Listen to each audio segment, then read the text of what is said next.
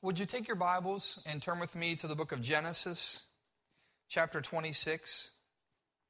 In just a few moments, we're going to be reading from verses 1 through 5. But I want to talk to you today about the miracle of a seed. How many of you realize that a full-grown redwood tree will produce 6 to 8 million seeds each year? But the seeds are so tiny that it takes 1 million seeds to measure up to 8 pounds. 1 million seeds will weigh 8 pounds. The height of a redwood tree, typical height, is 250 to 300 feet. Some of the taller redwoods will reach up to 325 feet tall. There is enough wood in one redwood tree to build 40 5-room houses in one tree. The diameter is up to 30 feet. The circumference of a redwood is up to 94 feet. So if you take a rope and you walk around, you're going to have to walk 94 feet to go the whole way around that tree. As far as the weight of a tree, they weigh as much as 4,000 tons. 4,000 tons. During a person's lifetime, if you would happen to want to plant a redwood tree can grow from 120 to 150 feet in a person's lifetime. It's so amazing what one small seed can produce. Can you imagine a tree with a diameter 30 feet? It's just unbelievable. And can you imagine that it takes 1 million of those seeds to make 8 pounds? So those seeds are very small. It's incredible the miraculous potential that's in a seed. Now, typically when you hear preachers talk about seeds, what do you think they're going to talk about? For some folks, well, you're going to talk about money. Here's the funny thing. The scripture does talk about seeds. When it talks about seeds, sometimes it talks about money, like in 2 Corinthians. That's not the major thing. So it says that if you sow sparingly, you're going to reap sparingly. It's talking about finances there. But when it talks about seed, it means something more than money the vast majority of the time. So there's miracles that are in these seeds that God is talking about. If you would read the King James Version, oftentimes it'll speak of the seed. When it speaks of the seed in the King James Version, it's speaking of your descendants, your offspring, the generations that will follow. Genesis 26, it says, "Now there was a famine in the land, beside the earlier famine of Abraham's time. And Isaac went to Abimelech, king of the Philistines, in Gerar. The Lord appeared to Isaac and said, 'Do not go down to Egypt. Live in the land where I tell you to live. Stay in this land for a while, and I will be with you and will bless you. For to you and your descendants I will give all these lands, and will confirm the oath I swore to your father Abraham. I will make your descendants, or your seed, as numerous as the stars in the sky, and will give them all these lands. And through your offspring, or through your seed, all nations on earth will be blessed. Because Abraham obeyed me and kept my requirements, my commands, my decrees, and my laws.'" The miraculous potential that is in your offspring. That's what we want to talk about today. The miraculous potential that's in your seed. Perhaps some of you may have a hard time believing that. From the time Isaac's 2 sons, Jacob and Esau, were born, they were struggling with one another. The one little guy came out of the womb, it looked like he was wearing a sweater. He was so hairy. And that's why they named him Esau. It means that he was hairy. And so, from the time that he was born, from the time he was just a child, he was an outdoorsman. He loved to hunt. Now, he made poor choices in the women that he chose. He caused his parents a lot of grief as a result of that. And his brother Jacob, he was a mama's boy. He always was hanging around the tent. He was a sneaky, conniving guy who people had a hard time trusting. He was known as a deceiver. But the word of the Lord said to Isaac that through your offspring, through your seed, all nations of the earth will be blessed. The promise was to them that in spite of these two brothers constantly being at each other's throat, in spite of the mistakes that they made, in spite of some of the things that they did, they were wrong, God made a promise to Jacob. And he said, listen, Jacob, through your offspring, all nations of the earth are going to be blessed. Now, there's a portion of the verse that I want you to focus on. And I believe this. I believe that you and I need to recognize once again the miraculous potential that is in our seed. We need to recognize the miraculous potential that's in our children and that's in your grandchildren. What are the things that God can do through that young man or through that young woman, through that little baby maybe that little baby that holding even today? What is the potential that God has that he can accomplish through them? There's something that's important for us to look at. That last verse that we read, it says, God, through all the nations of the earth, they're going to be blessed. All the nations of the earth are going to be blessed through them. And it said this, because Abraham obeyed me and kept my requirements, my commands, my decrees, and my laws. Now I want you to understand this. You can't save your own kids or your own grandkids. But friends, you and I have a responsibility, just like Abraham. In faith, he believed God. There's no grandchildren in heaven. Your grandchildren and children don't get in there as a result of your salvation. But I want you to know this, that you and I can set them up to be used mightily of God. Mom, grandmom, granddad, dad, we have the possibilities and the potential to train them in the ways of God. It was because of Abram's righteousness, not the righteousness of his own, but his faith in God, his obedience, his willingness to follow God's commands, that he said, as a result of that, here's going to be what is produced through your children. Friend, you and I have this great responsibility to pass on a spiritual inheritance that we've been entrusted with, so that the next generation will be able to surpass us in the things of God. You don't just want your kids just to do as good as you did. We want our kids to surpass us. You don't want your grandchildren just to make it by. We want them to surpass us in the things of God. And that is possible as we equip them. We said this with our sacrifice offering, that it positions us to reach a little bit higher. Well, here's the reality.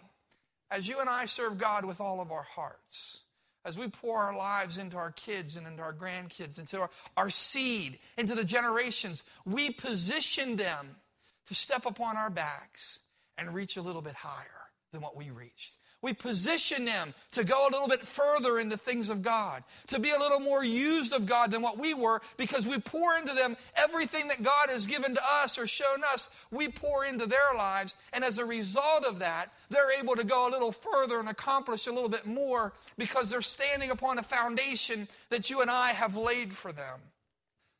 I believe that there's something very special about our children, about all the children of our church. And let me just say something to you, brothers and sisters. If you don't believe in them, who's going to? Please, just tell me who's going to. If you don't believe in them, if you don't trust God to do the miracles through their lives, if you're not expecting to do God to do great things through your children and through your offspring and through your seed, who is going to believe for that? Who's going to have faith to see that come to pass? If you don't do it, who's going to? God's called you. He's placed you in that position of responsibility that you need to expect and believe and pray for and do everything within your power to see God's plans and purposes fulfilled for this seed that He's given to you. See, listen, our kids make mistakes. Our kids do dumb things. There's still miraculous potential in them. Jacob and Esau were clowns. But God still had a plan to use them. They were in some ways defective. That doesn't stop God.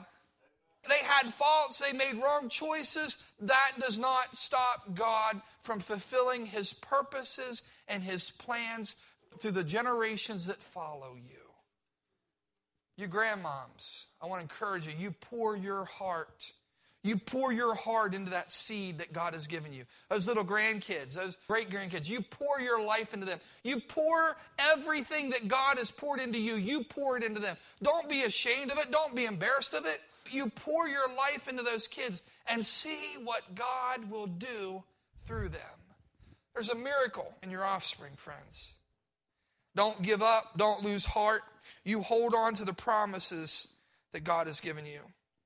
The second thing, when it talks about seed, another time in the scripture when it talks about seed, it's talking about faith. When it's talking about seed, it's talking about faith. In Luke chapter 17, verse 6, we're going to talk about the miraculous potential of your faith.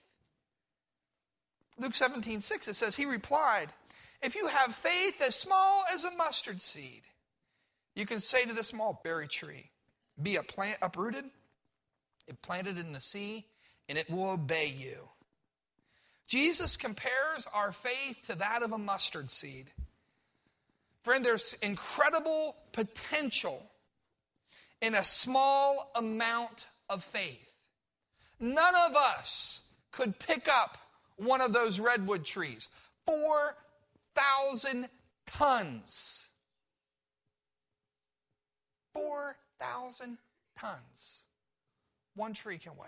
You could carry millions of seeds.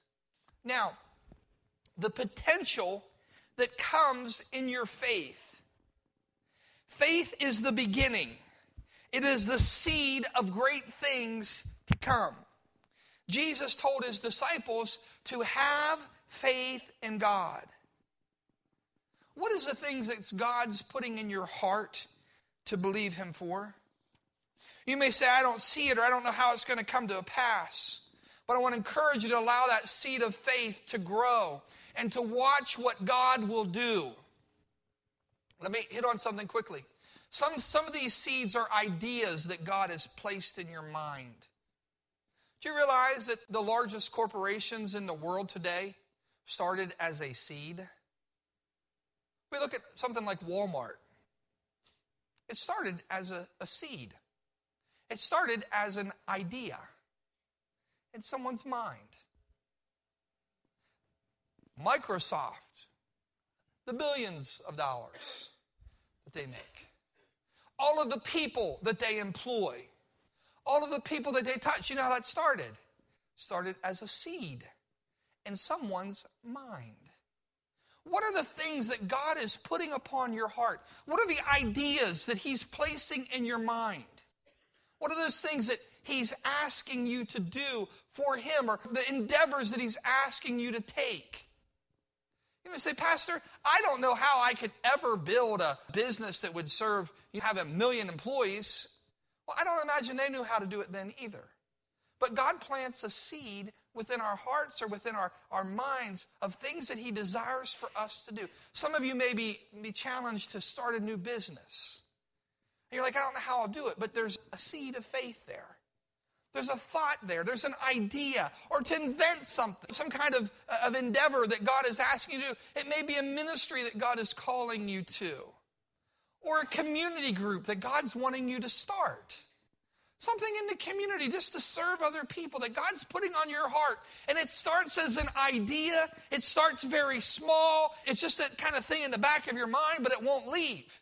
Keep coming back to that. It's kind of like faith. It's just a seed. It's something small. But as you start feeding that and watering that, and stand back and trust God and watch it grow.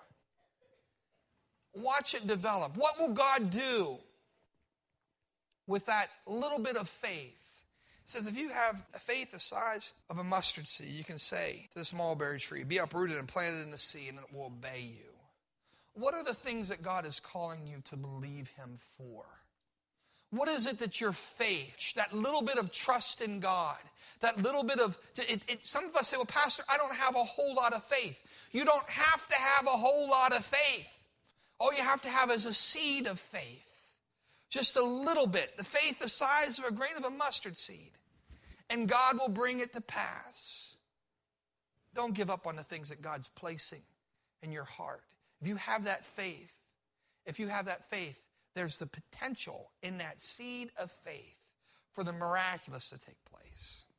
And finally, when the Bible talks about the seed, another time when it talks about the seed, it's speaking of the Word of God. Now, as I said to you, in 2 Corinthians 9, when it talks about the seed, it's talking about finances. But that's not the majority of the time that it's talking about. The majority of the time when it talks about seed, it's talking about your offspring. It's talking about the generations that will follow you. It's also talking about, in this portion of Scripture, in Luke chapter 8:4, the miraculous potential of God's Word. And Jesus tells this parable, and it says, while a large crowd was gathering and the people were coming to Jesus from town after town, he told this parable. A farmer went out to sow his seed, and as he was scattering the seed, some fell along the path. It was trampled on, and the birds of the air ate it up. Some fell on the rock, and when it came up, the plants withered because they had no moisture. Others fell among thorns, which grew up with it and choked the plants. Still others' seed fell on good soil. It came up and yielded a crop 100 times more than was sown. In this portion of Scripture, Jesus teaches the seed that is being sown is the Word of God. Friend, you and I need to plant that seed wherever we go. Wherever you go. See, here's the situation. Seed that's stuck in a barn, in a container, that's all it's ever going to be. That's all it's ever going to be. As long as it can be in a nice, beautiful bin, but that's all it's ever going to be. That it's reached its potential as long as it stays in a bin. Week after week, some of you are like a bin.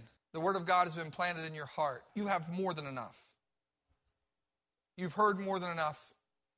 Truthfully, if you worked on the things that you heard about the first year that you were saved, and you could get those things taken care of, we'd probably be about 100 times more spiritually advanced than what we are now, because we've received a lot of good instructions. And when you read the Word, it plants in our hearts. Everywhere that we go, so you and I have the Word of God. Open your Bibles and read it. Hopefully you're reading your Word on a daily basis. Do not stop there. You need to take that Word and spread it wherever you go, because here's the reality. Everywhere you go, you have the answer to marriage problems. Throw some seed on it. You have the answer to family problems. Throw some seed on it. You have the answer to sickness and disease. Throw some seed on it. You have the answer to people's spiritual bondages. Throw the seed on it, because the Word does not return void. The Word accomplishes, that Jesus promises us that His Word will accomplish the purpose for which it was sent. And as you and I take the Word of God wherever we go, day after day, when you do your devotions and God speaks to you in the morning, you need to spread that somewhere else, because someone else needs to hear it. It's nice that you got it. The things that God is speaking to you, you and I have a responsibility that wherever we go, that we spread His Word. You'd be surprised how many opportunities that God gives you to plant His Word in somebody's heart. Drop a seed here, drop a seed there. And here's the thing. There's going to be some people's hearts who are hard, and they'll reject it. Okay. There's going to be some people with that stony ground, they won't receive it. They'll reject it. But God has a way of softening up that soil. That seed doesn't go to waste. There's some people where the Word is sown, the cares of this life come in and strangle out the promises of God and that seed that's been planted. But there are some people, there are some places where the Word of God is sown, and there's a return of 100 times over what you've sown. Friend, there's potential in this seed that God has placed in your heart. Those devotionals that you read, that's seed. When you read the Scripture, it's seed. When you hear a message, that's seed for you. You got some of that seed. I want to encourage you, day after day, just take it out and throw it in the yard. Just take it out and throw it across the fence on the neighbor. Take it to work with you. Throw a little bit of seed there and watch and stand back and see the miracle that God does in people's lives around you because you have been faithful to sow the seed that God has provided you with. Friends, listen to me. There's miracles. Listen, in this seed, in this word here, there's miracles. There's miracles that will take place in people's lives. People's lives will be radically transformed, and you will have the honor. Listen to me. The glory goes to God. But you'll have the honor of knowing, Lord, I was the one who threw that seed down there. Lord, do you see that marriage that's being restored? Lord, do you see that family that's being restored? I sowed some seed there. Lord, do you see that person's life that's transformed? Do you see that family? Do you see that guy who didn't want anything to do with God? And now him and his family are in church and his children are serving the Lord.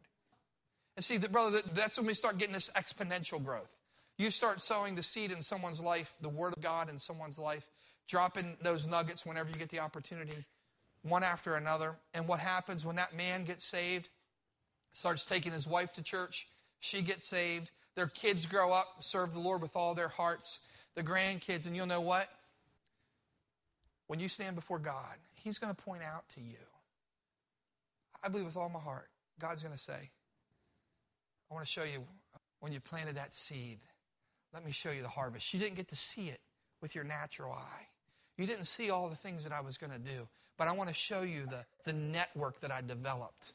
I want to show you the lives that were touched as a result because you were faithful to sow that seed. As we conclude, I just want to remind you that, friends, there's a miracle in your seed.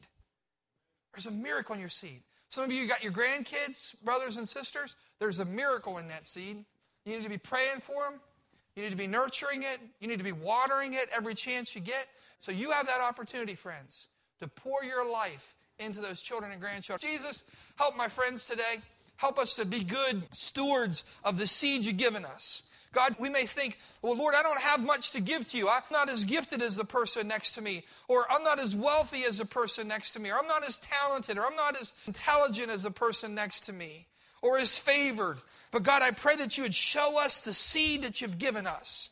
Show us the seed that's in our hands, Lord, and that we would start sowing that seed, whether it be your word, whether it be faith, whether it be our offspring. Help us to sow that seed, Lord, into your kingdom and stand back and watch what our God will do. Lord, be glorified and praised through everything we say and do. And we ask this in Jesus' name. Amen.